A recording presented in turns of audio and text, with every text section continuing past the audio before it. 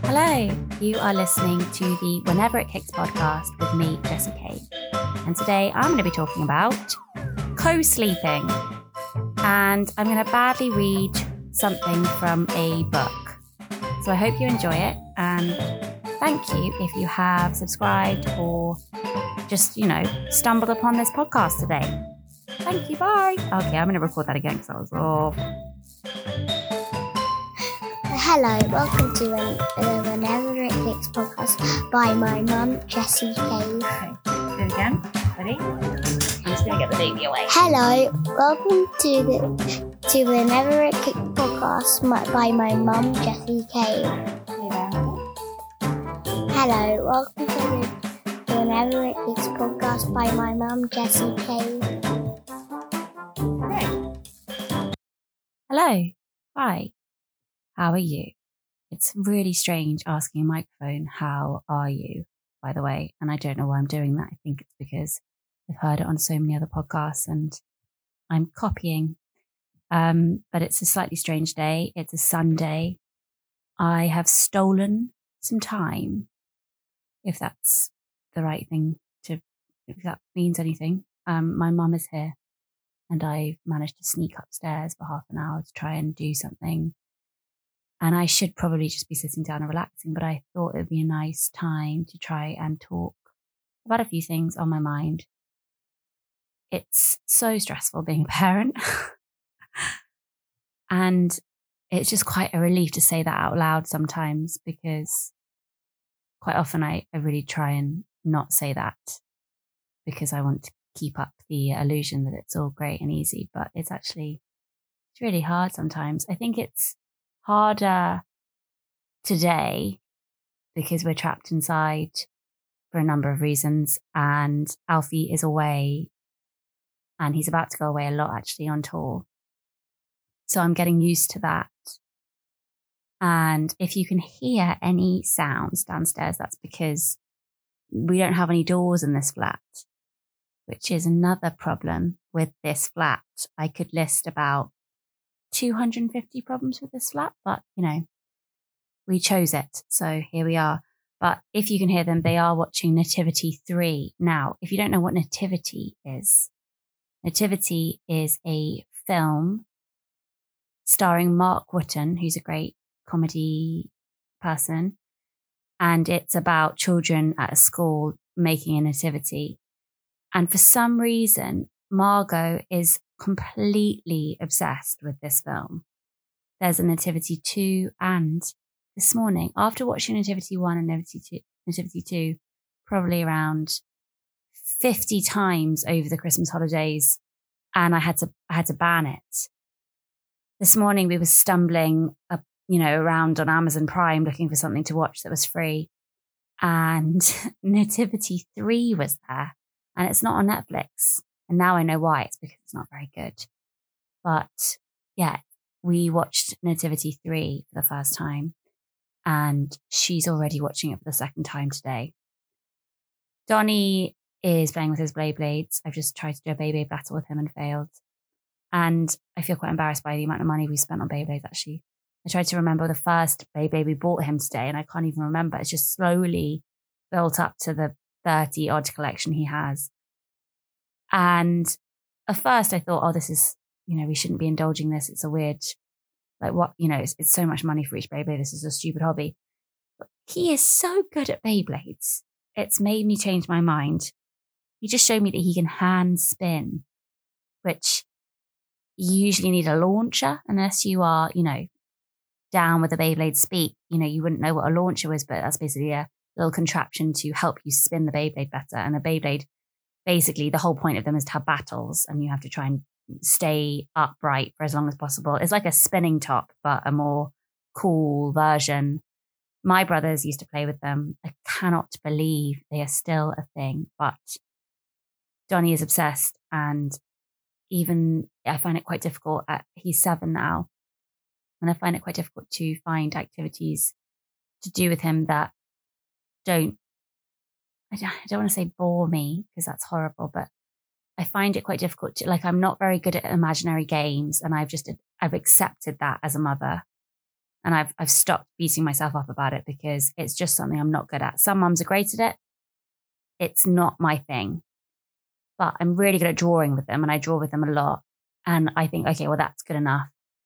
And actually, Bebe Blattles is something I do like doing because I like hearing him talk about the technical stuff and showing me how he hand spins. And it's been quite a nice new thing for us to do and stop me feeling so guilty about doing not enough with them, because I think every mother feels like they're never doing enough for their kids. But especially when you get emails. I got an email like last night, right before I went to bed. I opened an email from babycenter.com. And babycenter.com you probably follow or have emails from if you're pregnant. But what you don't realize when you're pregnant is that these emails will continue for a long time. And I still get emails what to expect with your 7-year-old, or how to do stuff with your 7-year-old, or how to do stuff with your 5-year-old, or how to, it just continues forever. And the latest email from them was giving me advice about what to do as an alternative to screen time. And I hated this email so much because, first of all, it's not like I let them do screens all the time. Yes, they do watch a lot of TV, but that's fine. They do play a bit on the iPads sometimes, and usually it's kind of educational stuff. But just the things they were suggesting as an alternative to screen time almost made me want to give them more screen time.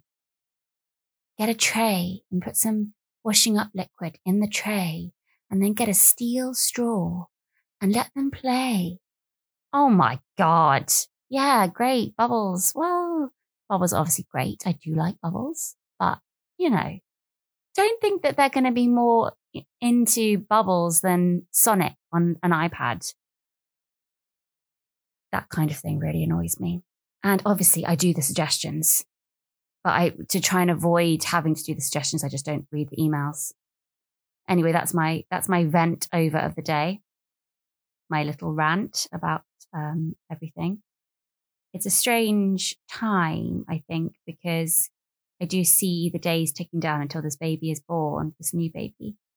And I'm remembering what it was like with 10 when he was a new baby, and how brilliant that time was, but also how frantic it was, because like with the change when Margot was born, Donnie and me suddenly weren't alone. We had a new baby. And I remember as the days were ticking down to Margot being born, it's really, I don't know, it feels very intense for me, because I'm aware that everything's about to shift. And inevitably, a new baby, a tiny baby, is the center of attention, because they need more from you all the time. So even though 10 is still a baby, he's just turned 15 months, he's able to do things on his own now. He can play and he can wander around, and he's find things to stimulate him for, a few minutes at a time before finding me. And it's lovely. It's really only a few minutes, but it's already got a little bit easier. And sometimes I do think, oh my God, this is so stupid.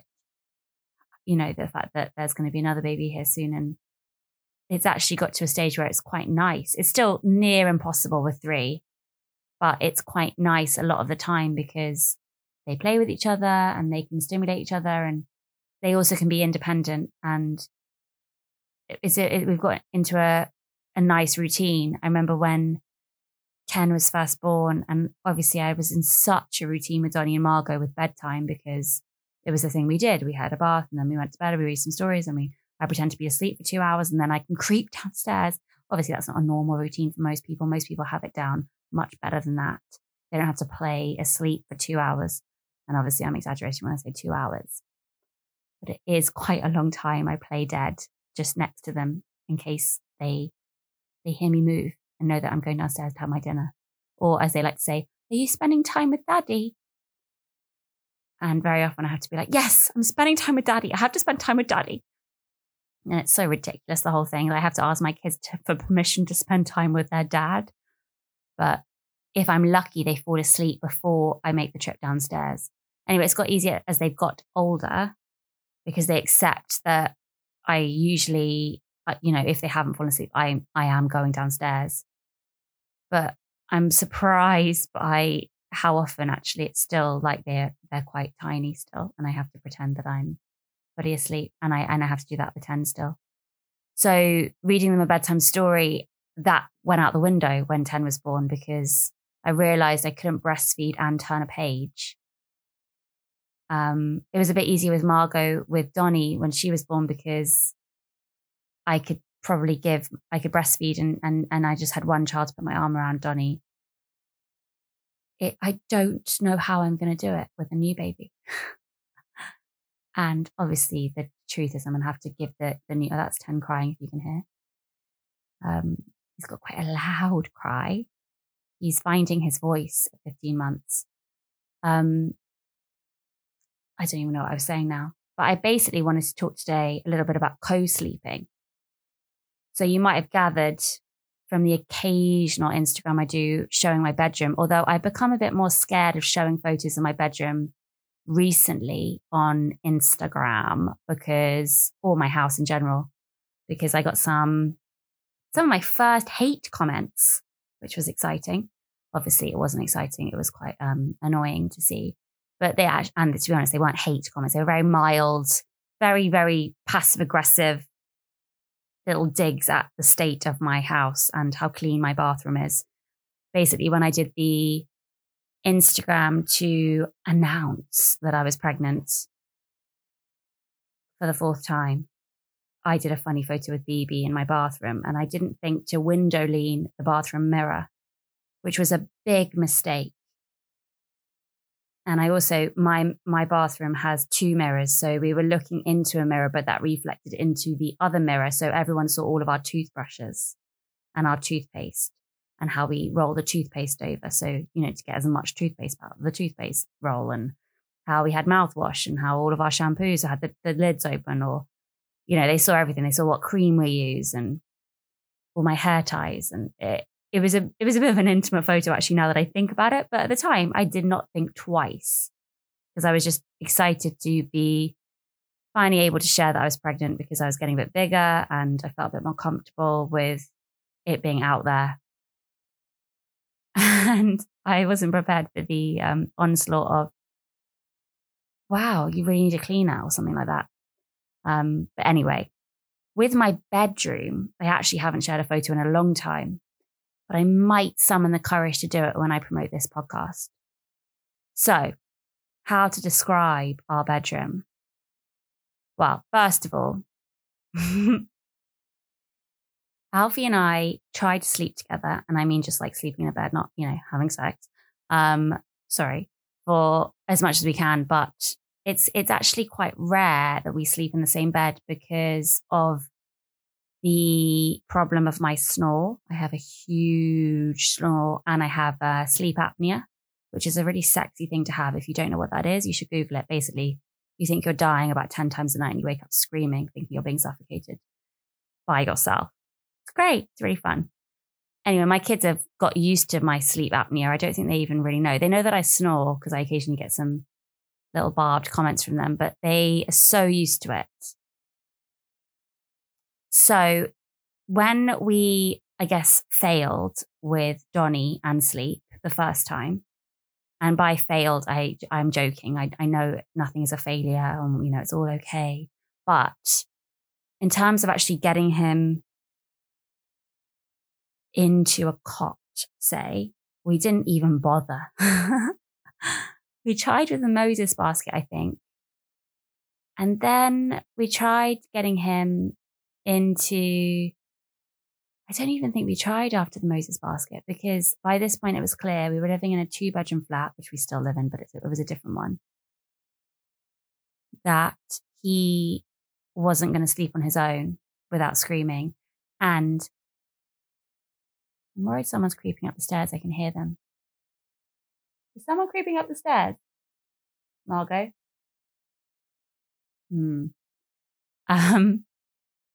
So yes, we had to work out a way of Donnie sleeping on his own, me and Alfie getting enough sleep so that we could function. And it quickly became clear that I couldn't sleep in the same room as Alfie.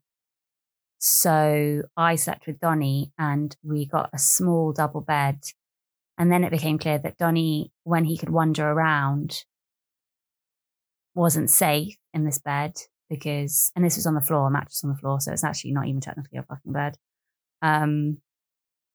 So we got a cage, our first cage. And if you don't know what a cage is, and I don't mean like a prison cage, it's like a nice wooden pen, but we call it the cage. And it meant that I knew if I woke up in the middle of the night, or if Donnie woke up in the middle of the night, he couldn't just wander off and, fall off the bed and go and look at some plugs. He could just be in the cage with his toys and stuff. And to be honest, I love the cage. It makes me feel so safe and secure. And I can't imagine another way of sleeping now. When Margot was born, I slept with Margot and then Alfie slept with Donnie. And I think we didn't even bother trying to even get a cot. I just thought, well, this is the way it works. This is great, whatever. And with Margot, when she was born, because she was such a good feeder, but she fed all the time, it meant that I just fed her in bed and that was the way I could get more sleep. And it kind of worked. Then we moved flats and we broke up, which was fun, another fun thing. And by this point, obviously I was on my own and there was no need for them to have their own bedroom and stuff because we were living in a 1-bedroom flat and it was easy. And so I just slept with them. And it wasn't like I decided that we were going to become these co-sleepers, but it just happened. And Margot was so tiny when we broke up and Donnie was still tiny. He was under 2. That it was just easier for me to pretend that I was asleep when they were going to bed. And then I just went to bed with them most of the time. And if I didn't go to bed with them, I knew that they were safe in the cage. And then I just crawled into the cage with them later after I'd done some work. And it was easy. And I think my point is co-sleeping isn't sometimes for the reasons you think. So for us, it's about getting as much sleep as we can and not trying to conform with the, what you think a child's bedroom should be like. And also sometimes you can't afford a bedroom for a child and they have to make do in your room and that's okay. And it's evolved in so many ways. The cage has gone with us everywhere we've gone, everywhere we've lived. And we have lived in so... I'm just going to hear what that sound is because I think someone is coming after me. Hang on.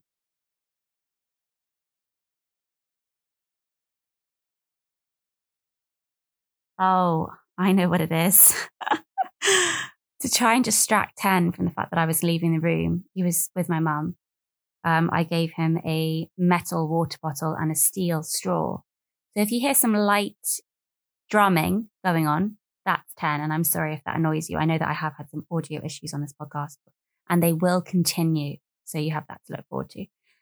Anyway, the cage has gone with us everywhere we've lived. We've lived in about, and I'm not joking, 9 flats or houses since Donnie was born, which is insane. We rent, so we can move. And I think if you can move, move. Find where you want to live. Anyway, we've now found a flat that is nice. It's still 2 bedrooms. And the same problem exists with my sleep apnea / snoring. But we've got into a system now where finally, at the age of 5 and 7, Donnie and Margot are quite happy in their beds. They had toddler beds for a while and they never slept in them. Now we've got a proper bunk bed. We found it. We don't find it on the street, but somebody was giving away a bunk bed and we took it. And we've managed to, it's actually not a bunk bed, it's just a high bed. And we've managed to slot Margot's, a single mattress under the high bed.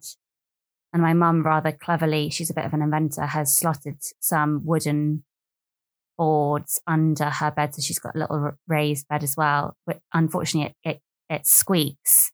So we do wake up a number of times at night thinking there's some kind of animal in the room. And largely they sleep in their single beds. And then Margot usually creeps into my bed at about 4 a.m. And by that time, I'm fine.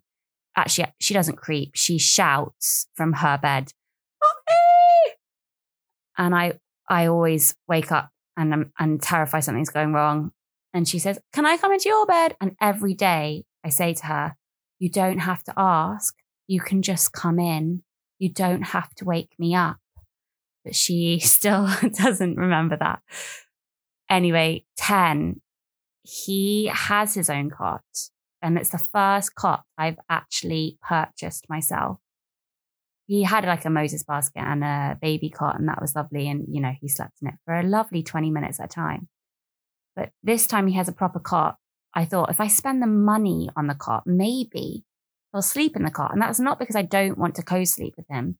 It's more just thinking, let's just try. Let's try and be, you know, normal and have a cot. And the baby sleeps in the cot. Let's try. Okay, so the cot hasn't worked. He has a good hour nap in it a day, which is great. On a good day, that is. Sometimes an hour and a half. Amazing. So the daytime is fine. There are there's lots of advice there about what to do to get the baby more used to the cot. So like, you shouldn't let them be in the cot other than for sleep. That didn't work for me because it's quite a good place to keep the baby safe when I'm doing something. So he does think of the cot now as the place where he's trapped. And so he's just like standing there and screaming and holding onto the edge. So that's probably why I've gone wrong as well. But he sleeps in the cot probably until about 10. He goes to bed, which is good. I finally got a bedtime for him. He goes to bed probably about 7:38. Actually, no, he goes to bed at the same time as them, which is actually later. He goes to bed after 8. Sometimes he goes to bed early if I'm letting them stay up. Anyway, that's really boring, sorry. He stays in the cot for a good few hours. And that's actually enough for me because it means I can read, get them to sleep. And then from 11 p.m. onwards, I'm just like, okay, just come into the bed, it's fine. And then he sleeps in the middle. And then when Margot gets up at 4 a.m. with her screaming, she comes into the bed usually. If she's not in the bed when I wake up, I'm always quite confused because she's just there. She just appears.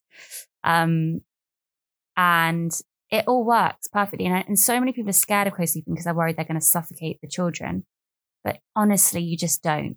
You really just, I mean, obviously, I'm sure there are some cases, but I just think it's an instinct that you don't suffocate them. And it largely works for us. And then right now, Donnie's not very well, and he's chosen to sleep by my feet at the foot of the bed. And I said, okay, you can't. It's too stressful for me to just think I'm kicking you in the face while I sleep. So we've made him a little makeshift thing at the foot of the bed, just off the bed within the cage. It looks insane if you come into this room, and I know that. But it works for us. And I think that's the point, again, about how to parent. If it works for you, brilliant. And other people can judge it. Other people can bitch about it on Instagram. But if it works for you, then what is the problem? And if I had more time and if I wasn't trying to maybe do as much work as I am, or if it was such a priority for me to get the baby into a cot and them into a system, like a norm, they have a system. It's worked out. Like they're, 5 and 7 now. It's worked out. They have a system. They know their bedtime.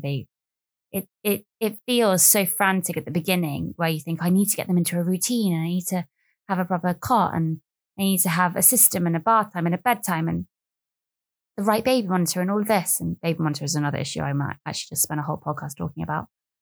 But I think the time goes so quick and they aren't going to sleep with me forever. I mean, of course they're not. And whenever they're not here and they're staying with my mum, I love like either having the bed to myself or being with Alfie and then like at 3 a.m. moving upstairs because I'm snoring too much.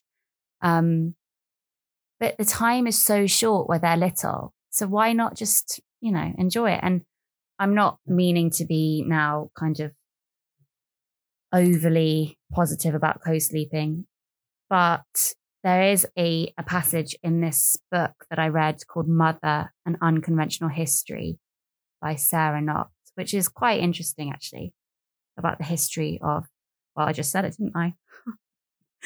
The history of motherhood, but the unconventional history. And there's a quote on the front that says, timely, and fascinating. That's Amanda Foreman. I don't know who she is. She's a woman. But it's mainly stories of how women in the past did it. And they didn't have a snoo cot, did they? And they didn't have a nanette baby monitor. And usually, actually, according to this book, they co-slept. And that is obviously because most people, I don't know, they had to share a bed because there was 12 children and they didn't have enough bedrooms. But there was this one bit that I loved. And don't worry, I'm not going to read very much of it. But let me just find it. So this woman had 12 kids, which is what I'm going for. That's a joke. Joke, Alfie, if you're listening, don't worry. So her recollection of the middle of the night, that distinctive intimacy, was fond, prescriptive, and defiant. I don't care what doctors say. I believe it is best for mother and child to be together. That's what I hang on to. And my mum, who co-slept with us, when she was a GP, I don't know if I said this before, sorry, but when she was working full time, when we were younger, she said that thank God she co-slept because it was the time that she actually got to spend with us. And even though we were asleep, she at least was guarding us and was there. And I think that's also so nice. I feel like I am guarding them quite a lot, and especially when Alfie's out and working. I do feel like I'm their guard, and it's my job to protect them. And it's easier to protect them if they are right next to me. There's also a few other quotes. Let me find them. So a lot of the time I don't know what period of time this was. When was this? 1937. This was in 1937. So a lot of the time the baby did sleep on their own in the day, say under a tree, find a nice tree, while the parents did stuff like, I don't know, find things to eat. I don't know what happened then. Sorry. I really should have highlighted. Maybe I'll spend an episode highlighting. You can hear me highlighting. So by day, the baby was kept in the crib or on a quilt under the shade of a tree, while Verna May worked outside. Verna May is the woman that we've just been talking about in this chapter, but I should have said her name at the beginning. That's another mistake I made. Anyway, but at night, she let them sleep and nurse with her.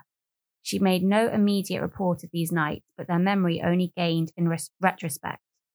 4 more boys, and 40 years later, she described the pleasure of sleeping with your child and letting it nurse as 2 of the greatest blessings that God gave mothers.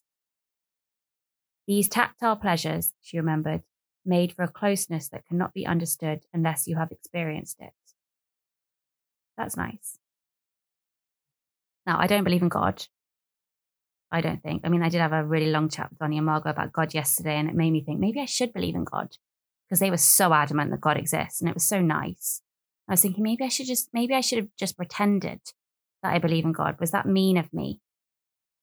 But yeah, I do feel like it's quite I don't know. I was going to use the word holy, but I use the word holy way too much, I've realized. There is something so special about sleeping with them as a mother. And I do think I'll carry that with me forever. So if you are thinking of co-sleeping and you're worried that you and your partner are going to grow distant because you're not sleeping in the same bed and you're putting your children first, I promise you that's not the case. I'm not going to, now be gross about my relationship with Alfie, but we have a really good relationship and we're really close. And actually, it makes it even better when we do sleep in the same bed together because it's like, this is a novelty, just like actually being in a bed together.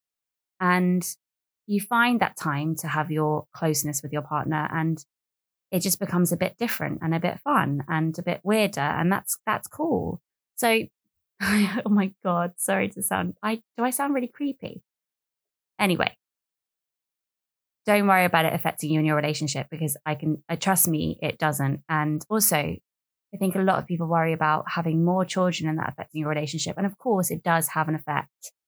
It makes an impact with how much time you guys can spend together on your own. But again, it makes the time that you do spend together so much more amazing, I think. So I'm just here to just put some positivity into your mind about co-sleeping and or having more children. So I hope that was okay. That was, I think, episode 4. And I'm going to go now because I can hear more screaming coming. I think Nativity 3 has reached a climax point. And I can't wait to watch it again, you know? I cannot wait to go downstairs and watch this film for the second time in the space of 6 hours. So I hope you all have a lovely day, and I will be back with episode 5, where I'm going to be talking about feeding, breastfeeding, bottle feeding, and food feeding, because somebody suggested that on Instagram, and I like to do what people say. Thank you very much for listening, and goodbye.